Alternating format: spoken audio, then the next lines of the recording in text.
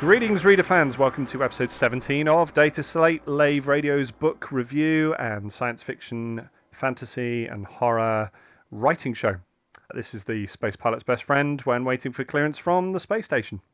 I'm your host, Station Commander Alan Stroud, and on this episode, we'll be talking a little bit about the Nebula Awards, a little bit about FantasyCon, which is going to be happening later in the year, and also I'll be discussing with my special guest, Tim C. Taylor, about his writing. Welcome, Tim. Thank you very much for inviting me. So for those of you that don't know, Tim is the author of the Human Legion series of books, and we'll be talking about the Human Legion series and its spin-off series a little bit later when we get into the bulk of the show. Tim is also at LaveCon. He's been before. He was here there in 2015 for anyone that remembers. Should do, shouldn't they? Nice. It was great, and we had obviously a selection of reading. So what have you been up to since then, Tim? Anything much? Yeah, I've written a few books. I think that's kind of it's been a lot of my time. So I haven't done much in terms of cons. I did an Easter con. Mm-hmm. Busy, head down, typing away, and doing a lot of talking. Actually, I've worked hard at the dictation, the Dragon Dictate thing, because I have some problems with my wrist strain. So it's been well worth learning how to talk stories, which is quite a challenge. Well, that's interesting because I use that for my marking. So it's probably not as interesting for listeners listening to me talk about my marking. But yeah, I do spend most of my day at the moment using Dragon Dictate to dictate my feedback for students. So yeah, no, it's well, as you know, if you get used to it, then it can save an awful lot of strain, but also it can be quite a lot faster. You can talk faster and you can type. Certainly I can talk faster than I can type neatly, and I do have the problem I can't read my own writing, so I'm kind of out of other options really. I think I can do about 3 essays in about the time I can do one. And my feedback is much better. It's much more detailed. So that was why I converted to it. I've not tried it with fiction. I'm used to the whole say this line, full stop, open quote, blah, blah, blah, which you have to do when you're using Dragon. But yeah, it's not something that I've tried with fiction. I'd be interested in your thoughts on that. But we'll come back to that in a moment. So one of the first things we should talk about in the news is the announcement of the Nebula Awards. Now, we've got the nominations list and we also have the awards. So the nominations list to start with was somewhat different. There are some similarities between that and the Hugo Awards. In the Hugo Awards, you had books like All the Birds in the Sky, Nine Fox Gambit, and The Obelisk Gate, which are also in the shortlist for the Nebulas. But the Nebulas have been announced. They were announced this last weekend. And the winner was All the Birds in the Sky by Charlie Jane Anders, and that's published by Tor. So it'll be interesting to see if that also picks up some of the other awards or just gets the Nebula, so we get a bit of a share out in terms of what's there. Then in Best Novella, we have Every Heart a Doorway by Seanan McGuire, also published by Tor. And then the novelette, The Long Fall Up by William Ledbetter, which was in the magazine of fantasy and science fiction. Best Short Story is Seasons of Glass and Iron by Amal El Motar, published by The Starlit Wood. And then we're down into the films. So the Ray Bradbury Award was for Arrival. Have you seen Arrival? No, not yet. Oh, that's the one based on the short story, isn't it? Yeah, that's correct. So yes, Arrival based on Ted Chiang's. Ted Chiang, yeah. Based on Ted Chiang's short story. Yeah, I like Ted Chiang. They've expanded it so that actually there's a novel, and I've got the novel as well as seeing the film. It's a very, very good film. I can't recommend Arrival enough. I think Arrival is a very good. It's nice to see science fiction that's dealing with something that's hard, that's difficult to comprehend, and it is tricky. So that's won over Zootopia, Doctor Strange, Kubo and the Two Strings, Westworld, and Rogue One. Westworld, I loved the series of Westworld. I think it kind of sagged a little in the middle, perhaps, but was certainly fantastic. And then we have the Andre Norton Award for Young Adult Science Fiction and Fantasy and Arabella of Mars by David D. Levine. Again, published by Tor. Tor appear to have done really well here. We need to get in with Tor, obviously, Tim. Yeah. Yeah, I think they expanded their team. I think they expanded their output. Sure. So, things are going well for Tor at the moment, it seems. Yeah, absolutely. So congratulations to them. If you want to have a look through the Nebula lists or have a look at anything related to the Nebula Awards, these are not, the Hugos are nominated and voted for by the membership. The Nebula works in a slightly different way. It's not quite so open, which is why you don't get the same kind of controversy. Anyone that has followed our last two episodes will know. I talked a little bit in the last episode about the controversies of the Hugos. Anyone that's followed that, they will see that here the Nebulas don't quite get that because it's more juried, so it's a bit more controlled in terms of the way in which the awards. But if you want to have a look, it's at nebulas.sfwa.org, and then you have /award-year/2016. Okay, so moving on from there, the next thing we've got is something that is a little bit close to home. FantasyCon, which is the convention of the British Fantasy Society, and is the convention I've got the honour of chairing this year on the 29th of September to the 1st of October, where we've just announced our first guest of honour. Our first guest of honour is Nancy Kilpatrick, and Nancy was one of the White Wolf writers. She wrote some of the World of Darkness fiction back in the 1990s, and has since gone on to write all sorts of vampire stories and all sorts of horror. So she's been in an array of short story booklets and has put out all sorts of Cthulhu work. She's done quite a lot of different vampire short stories, and she's currently on her second book in a new trilogy, which is Thrones of Blood. The first book, Revenge of the Vampire King, is out. Second book is Sacrifice of the Hybrid Princess, which is being released at FantasyCon. Tim, have you done FantasyCon?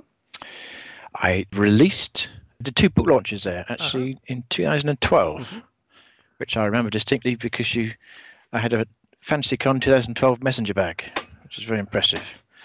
Yeah, so I've not been back since, but I've got a lot of friends who go there. Sure. So yeah, definitely I will do a FantasyCon before long. Well, we're in Peterborough this year, so we're not far from you. Not far. No, yeah. You were saying, was the bag particularly good in 2012? Sorry, I'm just taking notes. Yep. Yes. Okay. Right. A bit more successful than the book launches. Okay. But they were fun as well. So the bag was particularly good. Okay, you've heard it here. We have made sure that we have a note of that the bag was good. Good bag. Got it. Okay, and of course, this is our second convention that we're running this year. The first convention we're running is LaveCon.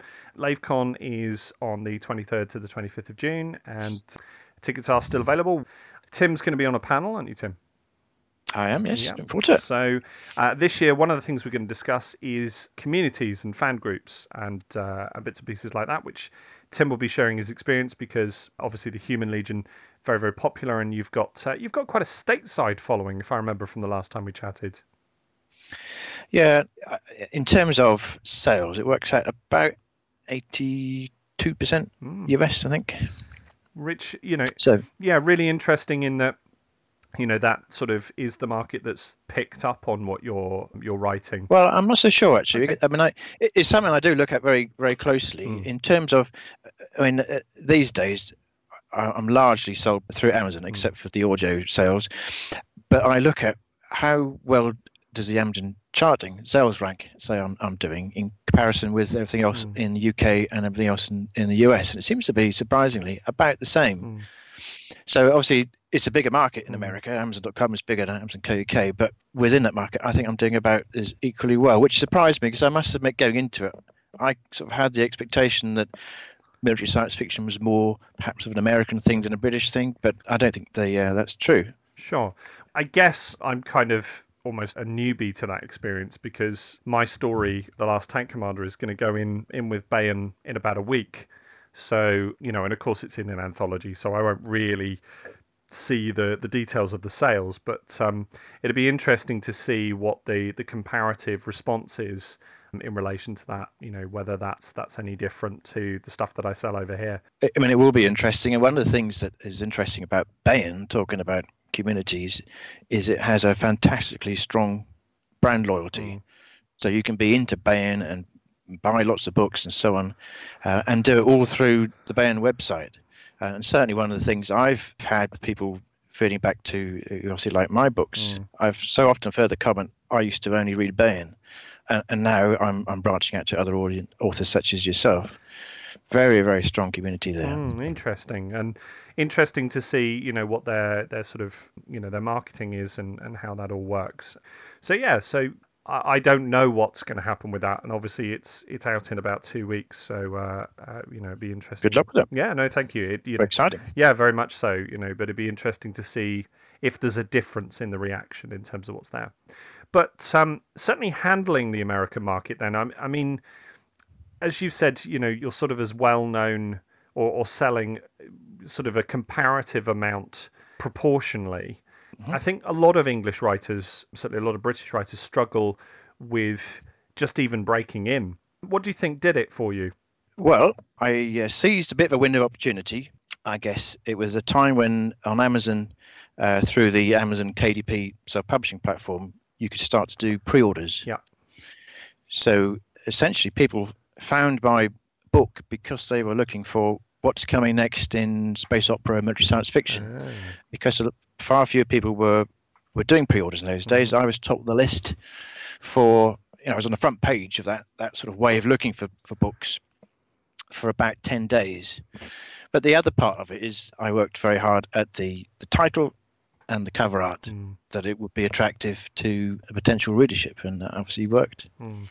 And it certainly, I mean, that's one of the things, because there's certainly all of the Human Legion stuff is very iconic in terms of the way in which you've managed that.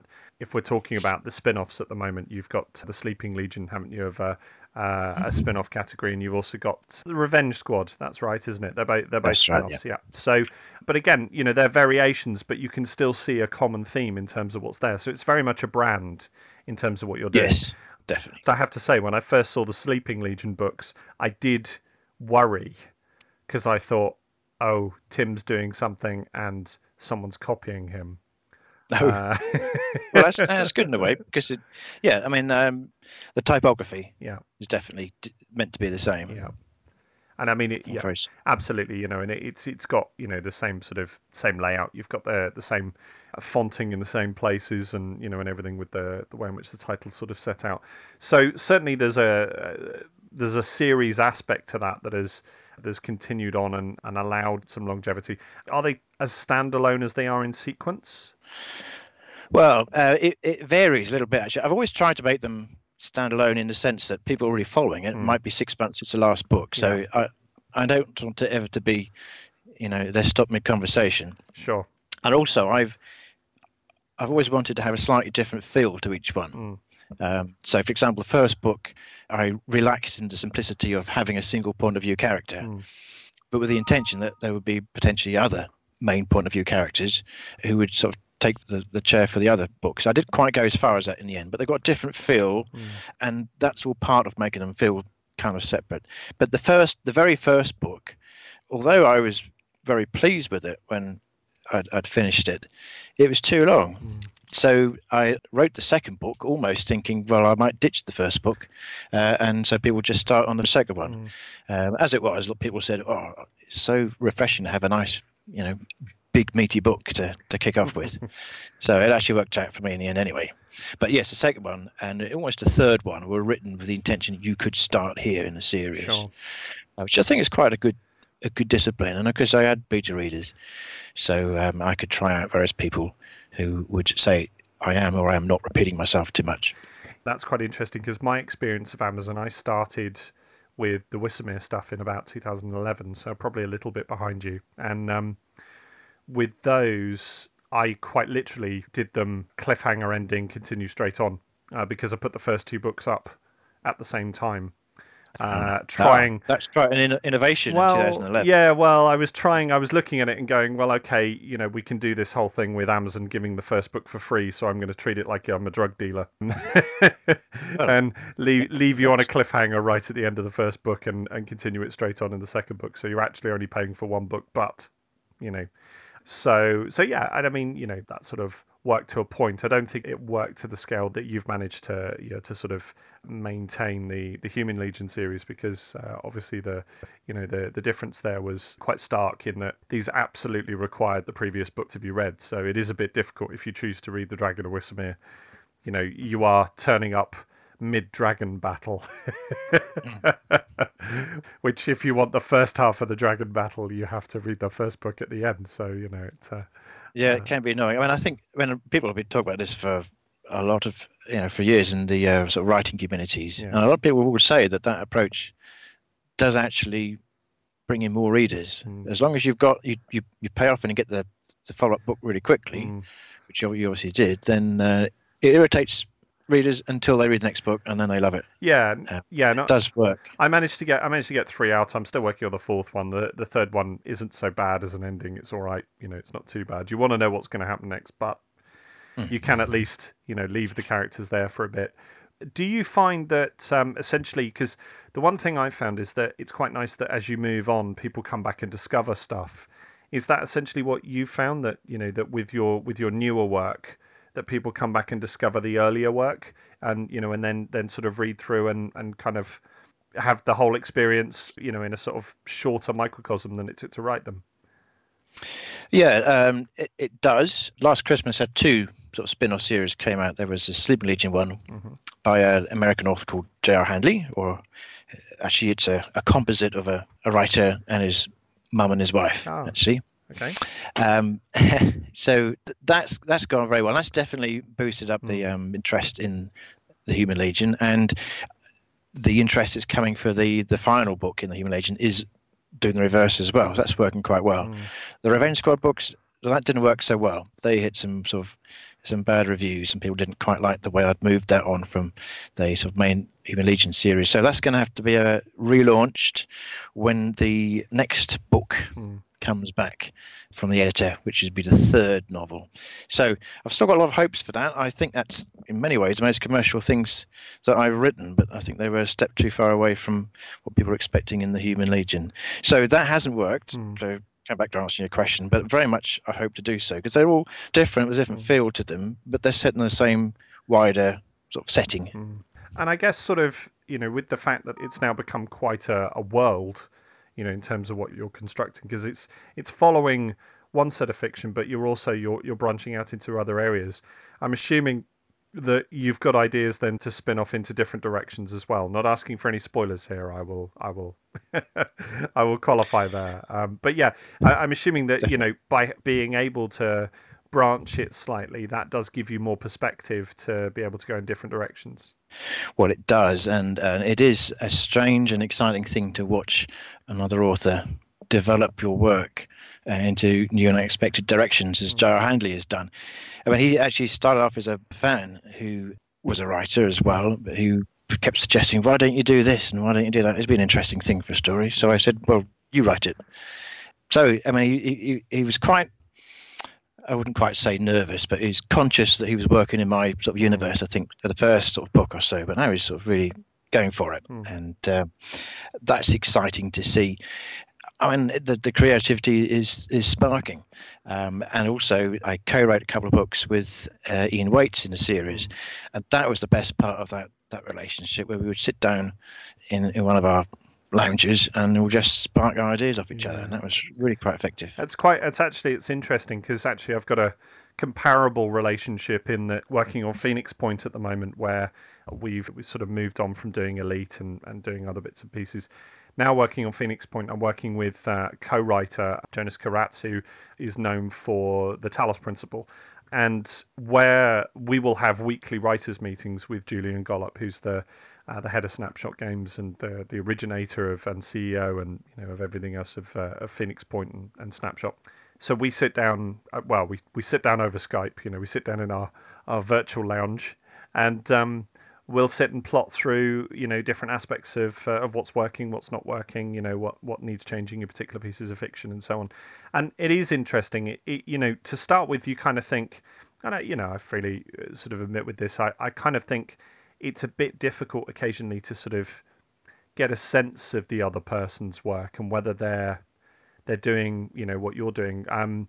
I at times I've had people send me stuff and say, oh, I've written this, would you look at this? I get that quite a lot, actually. Don't know about you, but I do. And you have to be, you want to be constructive to anybody who is creating something, and at the same time you've got to get a gauge for what level they're at and sort of help them move to where they want to be next. And certainly the interesting thing with working with Jonas is that actually I read his opening pieces and went, there isn't a concern here. I don't need to worry now. And occasionally, he'll pick a typo of mine, I'll pick a typo of his, which is totally fine. We'll query something out. We've got a very good working relationship. So once you get to that, and then the sort of creativity sparks, and people have ideas, it's good fun. You certainly end up with something greater than the sum of the parts, I think. Well, that's what you're aiming for, isn't it? Yeah. So, I mean, how do you sort of share out the writing duties? Well, at the moment, it's just short story bits and pieces. So we're promoting the Phoenix Point FIG, the crowdfunding campaign, which I should mention this evening. Actually, I think it was last night. Went over its first stretch goal. So we've now got drivable vehicles are going to be in the game. But currently, there's a set of short story fiction that we're releasing as part of the campaign, and Jonas will write one story based on what he's interested in. I'll write another, and so on. So, and it's kind of gravitated towards him writing more about the human faction, because we're set in a dystopia where aliens have invaded the planet, and there's a player-controlled human faction called the Phoenix Project who are trying to solve everything, and then there are 3 other factions who are sort of trying to solve everything. One of them is sort of a human purist faction. One of them's an alien mutation faction, and one of them's an eco faction. And then you've got the aliens themselves. So we're kind of ending up gravitating towards different aspects. So Jonas gravitates more towards the Phoenix Project, towards the sort of eco sort of center. I've ended up with more of the gribbly stuff. Which that's kind of how it seemed to parcel. So that'd be interesting to deliberately have a go in the other person's home territory, as it were. Yeah, obviously you've got to be quite careful to make sure you research it carefully in terms of the last story I did, actually, Launch Codes, used a bit of Phoenix Project characterization, and I had to make sure, and we do all the time, we're checking with each other, but you have to make sure that you don't contradict anything. I mean, how did you find that writing collaboratively then with Ian? Was that a similar? Were there strengths and weaknesses in particular areas that you went for, or did you interchange? The best part of it was sitting down face to face and just thrashing ideas out, and we took the point of view that the default, we never really got beyond this, was we could each veto the other. So I had one of my characters had a drink problem at one point, and then Ian said, "Oh, no, you don't want that. Everyone does that. Make it more interesting." So I said, "Okay," but that's the thing. You have so many possibilities as you're creating a story. You don't really know. It's partly random which road you go down, but you've got somebody else with all those ideas saying, "Don't like that. Don't like that. This is good." You help to sort of navigate into perhaps fresh areas that it forces you into sort of thinking. Challenging yourself. But in terms of the writing, I mean, the idea was we would pick not necessarily scene, but perhaps a connected set of scenes, and then one of us would write it, and then before we tidied it, while it was still sort of messy and the ink wet, we would then give it to the other person, and they would just rewrite it at will. So they rewrite it in the sense of they would put their sort of phrasing on it, and maybe alter a few things, but what they wouldn't do is just completely throw it all away and start again from scratch. Because if either of us felt the need to do that, then it clearly wasn't going to work as a partnership. So when we were both motivated and working on it and available, then that was pretty successful. I think that's a good way to work. Yeah, and I mean, I guess as well, that sort of backwards and forwards helps with that necessary editing process anyway, because I know Ian's obviously experienced as an editor. I'm assuming that with the fact that it's your fiction, so essentially you're able to bring to the table not just just that fresh pair of eyes, but also the intimate knowledge of your particular fictional world. So you're bringing different things. I'm my own Bible. Yeah, exactly. I mean, that at times I know I've found that you can forget stuff, so you do have to make sure you write it down. But well, that's true, and I must admit one of the things that Ian did do is he changed the Bible. He introduced an idea that hadn't occurred to me, but to him was a big point. Whether it's a big point in the story, well, that's not for me to judge, but it did make quite a change, because I had actually sketched out the stories that became the Human Legion about 2001. So they'd been on the cards for a long time. So it was a surprise to realise something that Ian spotted that I hadn't thought of at all. That was quite interesting. I think as well, a lot of my stories are quite old in that regard, and certainly I found I wasn't ready to be able to write them. I made some attempts when I had some original ideas, and actually I wasn't ready. Well, yeah, and I took that sort of a new level in a way.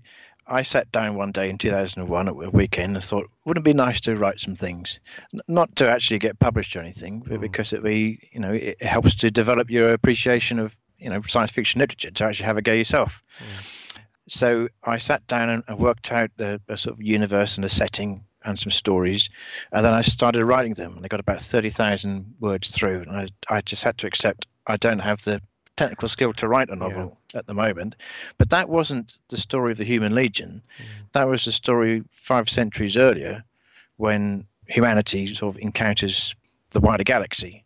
So I've got this sort of backstory that I've never actually written properly, but it's a rich back history that explains why all these things are going on 5 centuries later when the Human Legion is set. Which has worked out quite well for me. Yeah, that's really interesting. I mean, it gives you somewhere to go back to, doesn't it, at some point later if you want to. I don't know about you, but I think you were probably lucky in that if it was only 30,000 words, then that's not too bad. I've got something like 180,000 words sat somewhere that...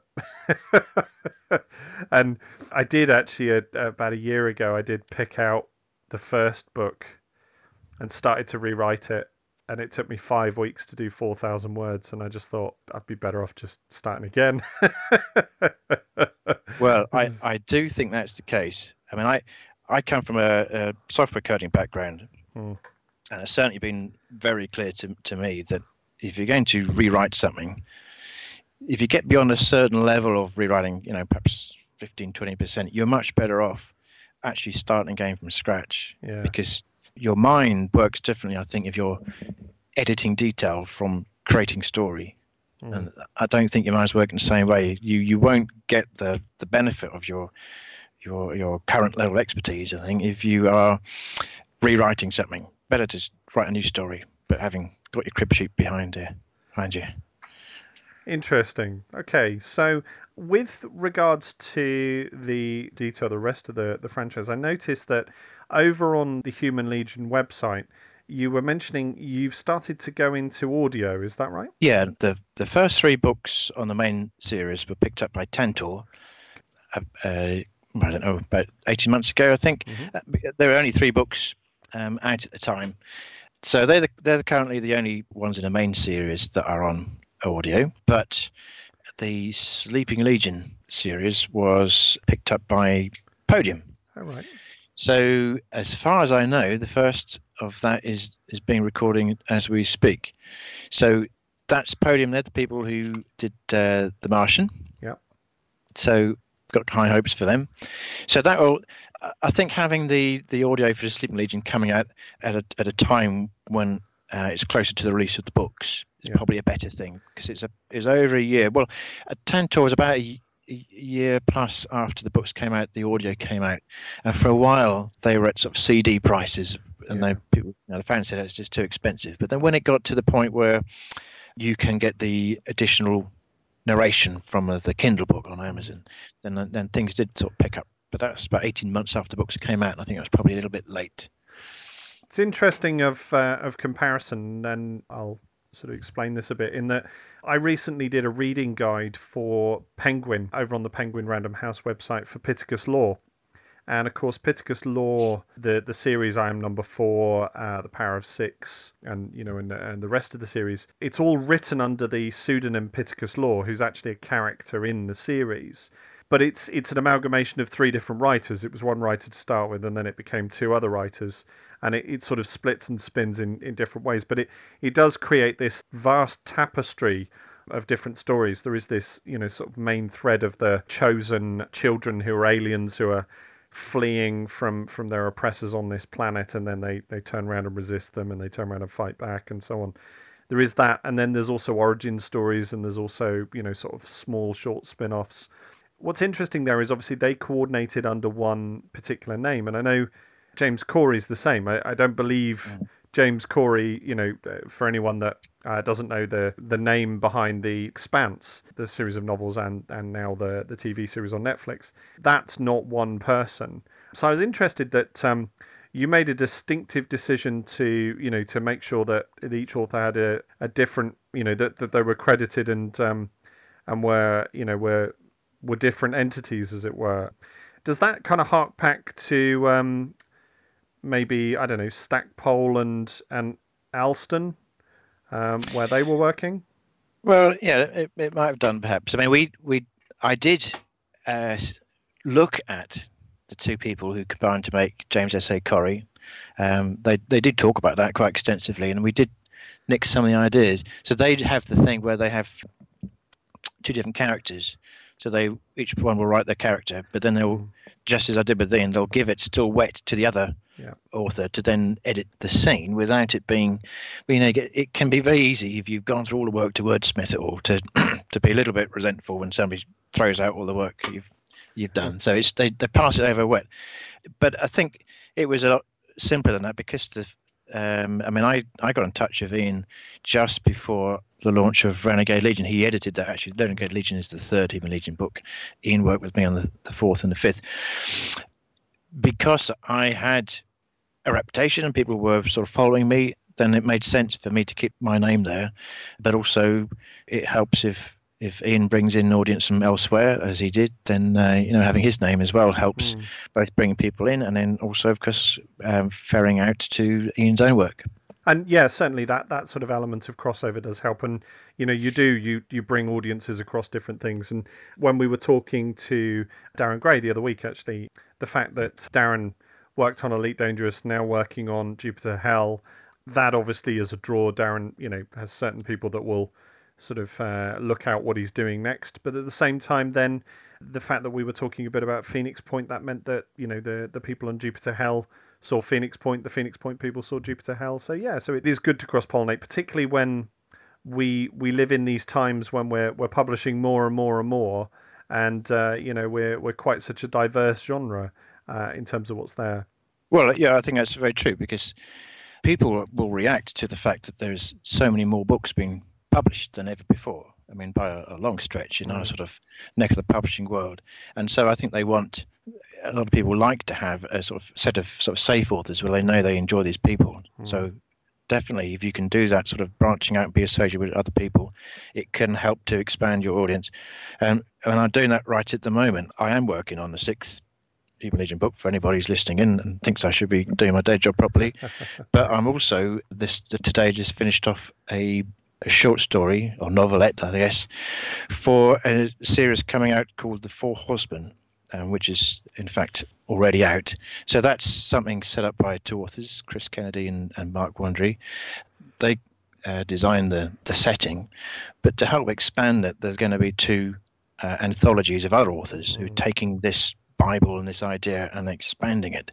So, I mean, my story hasn't been accepted, so I might not be in it. You don't know, but that's the sort of thing going on at the moment, quite a lot actually. These sort of shared world things, and it's a sort of two-way benefit thing, bringing in other people in these sort of shared world anthologies to get that sort of the word spreading in both directions. I guess touching on that, some readers, and I'll count myself here, and it's not because of anything special, but as a reader, because I review quite a lot of books, that turned me, and I've said this before now. A few years ago, I'd stopped reading because I taught writing so much. I was looking for so many of the tricks and techniques. I was struggling to read beyond chapter 4 because if the plot hook didn't get me, then I was kind of putting a book down. Whereas I got back into reading because I was reviewing, and by reviewing so many books, it means that I'm reading quite a wide palette. I will read across from here to here and to here to here. There'll be horror 1 minute, there'll be literary magic realism on the other, and then there'll be M.R. James is sat beside the bed. Then you've got some Ken Liu. Then you go down to R.A. Salvatore. So there's quite a breadth of stuff. But I guess that actually in this world of publishing more, people, like you say, do want something. There's almost a reassurance in sticking with maybe one or two writers that they know that are going to deliver the things that they want. And then by having someone else come in, it's almost like a reassuring bridge, isn't it? Because you're moving into their stuff, and you're maybe because certainly if I recall when I read Michael Stackpole. I love Michael Stackpole. When I read Michael Stackpole do the Star Wars books, when he did his X-Wing series, when Aaron Alston, the late Aaron Alston, suddenly appeared on the cover and it wasn't Michael Stackpole, there was a moment in Waterstones where I went, but then it was, well, okay, well, we'll try one. And of course, the quality was, was absolutely comparable. Okay, so there were maybe one or two characters in Stackpole's that I wanted to see the further adventures of them, specifically Wedge Antilles, for example. I wanted to spend more time knowing about Wedge Antilles. But actually, both of those authors were more than capable of writing really, really good space opera, and Alston tended to be a little bit more espionage, but that was great and I really enjoyed them. So you can kind of see that, you can see readers needing those kind of branches, and of course as writers we love that because we want audiences, don't we? And if I have an audience and you have an audience, by sharing that, people see that there's a synergy there, in terms of the way in which that works. Definitely. So you were saying that the 6th book is something you're in the middle of at the moment, and I'm assuming Dragon Dictation is helping as much as it can? Yes, it does. Although I do get the bus to Bedford Library sometimes, do my writing there. Okay. So I have to make do with the pen and paper variety. But then often what I'll do is I'll write for sort of 2/3 of the day, come back, and then I'll sit in the conservatory and talk it all through. And that's not a bad way of working. Yeah, absolutely. I did find I tried one step too far, and I'll recommend to anybody using Dragon software, probably don't do this, because I do an hour's commute to work. So I took a dictaphone in the car and a pair of headphones, and so on my hour's commute I dictated. And got some strange looks. Well, no, that wasn't a problem. That was okay. It's that when you're driving, you just can't dictate the punctuation. Yeah. So the lovely thing with Dragon is what Dragon will do is if you put the stuff into a dictaphone, you can bring the dictaphone home, you can take the file, or you can take the, whatever, you can copy it onto your laptop, and you can press a button on Dragon, and it will analyze everything you've done. And I got 6,000 words of gobbledygook. To this day, I look through some of those sentences and I go, I have no idea what I was talking about. Absolutely no idea what I was talking about at all. What on earth does that mean?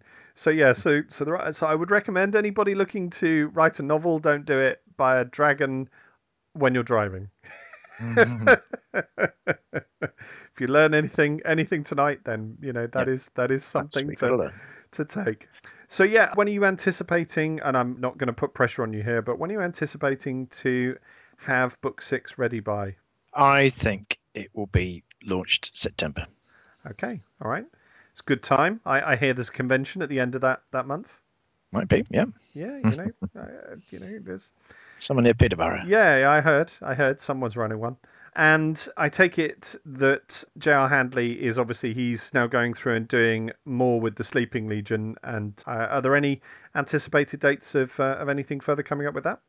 Yeah, well, actually, no. He's working on the 4th one at the moment. I think he's just had Operation Breakout, haven't you, on the 25th? Yeah. That's right. That's been just over a month now. So he's a long way through the 4th one. Mm-hmm. Might take a break before doing the 5th, okay. Which will be... We didn't really intend to have a 5th one in the end, but that's going to be a bit complicated because the 5th Sleeping Legion book will lead into the 6th Human Legion book, which I'm writing at the moment. Okay. So we've now sort of flipped around. Because originally his thing, J.R. Handley, I wrote something in a dangling thread, if you like, with some key characters with it that stop in the 4th Human Legion book, designed for him to then take up. So having bequeathed him something that was sort of standalone for him to take up and run with, he's now fitting it back into the final Human Legion book. So I'm actually going to use some of his characters, which is a little bit odd. Okay. See how that works. Well, yeah, you'll have to make sure you've got your biographies and everything in terms of what they've done and not done previously. Well, the editor's very fierce at times, so yeah, definitely, it's all there. I don't know. Are you, and and this probably a bit of a writing question here, but are you someone who works better with planning, or are you someone who works better off the cuff in terms of the way in which you manage your work? Well, I've always sort of sketched out the basic idea, and then largely thrown away as I discover things as I write it. But more and more now, I'm working to a plan in the sense that I've got a structure, which will tend to be a 4-part structure. So I know the key events and I know when the twists are going to happen, and it's much more. I mean, I don't always follow it, but I think if you've got that sort of discipline to begin with, the pacing tends to come out better, and you tend to get less distracted by sort of tangents. And I do think the result is better, or it is for me. I mean, it's a very difficult thing creating novels, and people have a very different approach to it. But for me, I think that whole structure is something I'm working with, and it's something that in reading books in the last sort of 2-3 years, I look for a lot more. The structure, the pacing. Why do things happen at the point in the story when they do? And I appreciate that a lot more, and I think readers do. I don't understand it necessarily is going on, and nor should they. But I think structuring things, is actually a good idea. Yeah, it's interesting because obviously in terms of your research and planning before you're writing, some people like to do exhaustive research, some people don't. I need to know my ending. I mean, that's the main thing I have to do is I have to know the ending. If I don't know the ending, then I know I'm going to struggle. And thereafter, sometimes I'll put a list of key events and tick them off. But actually, I kind of prefer to be able to let the writing sort of gestate. That said, when you're working for somebody or with somebody on a project, structuring is essential, and something I'm working on at the moment, they really want a structure, and of course you're kind of thinking to a point, you're thinking, I'd just like to get on and write it, but they want a structure, so that's what you do. So yeah, okay, so to give our listeners a bit of a heads up then, you can find all the information in relation to the Human Legion. It's over on humanlegion.com. That has a selection of Tim's books. It has a selection of J.R. Handley's books. You've also got, I think you've got some linking here to all the latest news relating to what you're doing with the Human Legion. And there's a little bit of background and what have you. And I quite like the fact that as well, you've got one of the pictures halfway down, just sort of scrolls up and down. It's quite hypnotizing. All the others are static, but you've got one picture that sort of, I mean, it flips over to different covers, but it also it's like a window picture, and it's oh yeah really nice. I ought to know what you're talking about, really. Flipping it down. Oh yes, so you got the picture. This is Revenge Squad, little square thing. Yeah. There's it says just below it says the Sleeping Legion awakes, and then beside it you've got Revenge Squad has arrived. Yeah. But it sort of flips up and down. So it's like a window to a larger picture, which is really cool. So I could probably sit there all day just dragging the browser up and down just to take a look at that. Yeah. And also Tim is going to be with us at LaveCon. I'm going to try and persuade Tim to do a little bit of a reading on the Saturday. So if you want to hear a bit of a snippet from some of the Human Legion, then I think you'll probably get a chance to, if we can persuade it. Of course, Tim might choose to read something else. That's, it's entirely up to you, Tim. Don't know. Yep. It will have to be a surprise, but certainly we're hoping that we can have him there to talk a little bit about that, and to talk a bit about his fan community associated with his work, and how you manage some of that, how you manage with working with fan communities. That's it for another episode of Data Slate. If you'd like to get in touch with the show, then you can email info@laveradio.com. You can find us at Facebook/LaveRadio or @LaveRadio on Twitter. You can find the main show, which is broadcast live at 8:30 on Tuesday nights. All the gang will be in attendance there and give you your latest update on Elite Dangerous. And similarly, if you feel like a little late night company on your late night adventure in the stars, and similarly, if you feel like a little company on a late night adventure in the stars, then we have Top Shift run by Commander Colin Ford. So you can also see that on YouTube. We're also doing some episodes of Remote Outpost Gaming. That will be back in a couple of weeks. And if you haven't booked already, you can find the information about LaveCon. Please do come and join us. There's still some tickets available. It's over at hwsevents.co.uk/LaveCon. Okay, that's it until next time, Commanders. Until then, continue to ingest those adventures. Take care, fly safe, and if you can't fly safe, fly dangerous. Goodbye.